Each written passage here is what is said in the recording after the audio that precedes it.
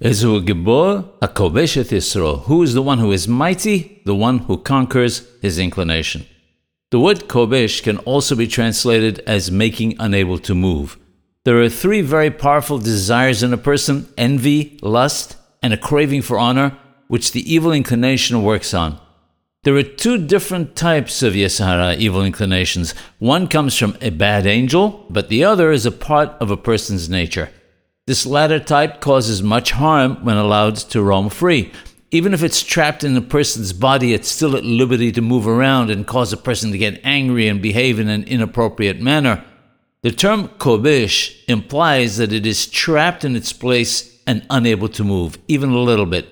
It's like a stone cemented in a wall. This is how one must treat one's Yetzer Hara. We must not allow it any movement whatsoever.